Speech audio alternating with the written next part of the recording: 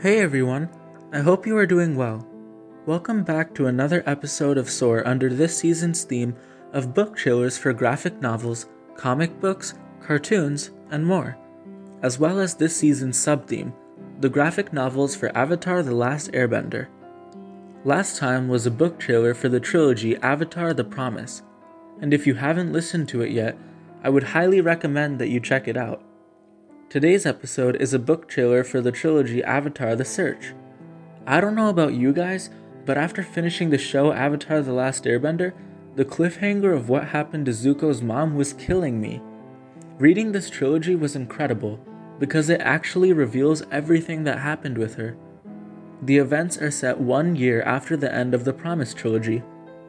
If you don't want any spoilers for the Promise trilogy, or the show Avatar: The Last Airbender, please don't continue from this point. Zuko realizes that his father is likely the only possible person who may have any information about the whereabouts of his mother. Zuko makes a deal with Azula, who is receiving help at a mental institution, to have her help him find his mom in exchange for her freedom. Aang, Katara, and Sokka offer their assistance as well. Azula finds letters belonging to her mother, but she burns them to a crisp right in front of Zuko, but sneakily keeps one for herself. The letter reveals that Ursa had a love named Ikam before she was given the offer to marry the Fire Prince.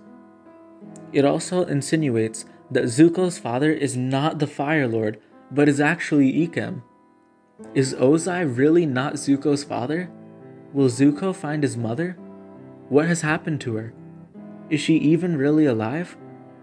Read to find out, and join this thrilling continuation of Avatar: The Last Airbender. For me, I truly enjoyed reading the trilogy, especially since I really wanted to find out what happened to Zuko's mother. The graphic novel clarifies many details that result in the show making more sense, and each time I had one of those, "Oh, that's why that happened" moments, it was really fun. This book is full of action, hope, adventure, love, friendship, family, courage, perseverance, lessons, and is truly a book that I would recommend. Thank you so much for listening. I implore you to soar.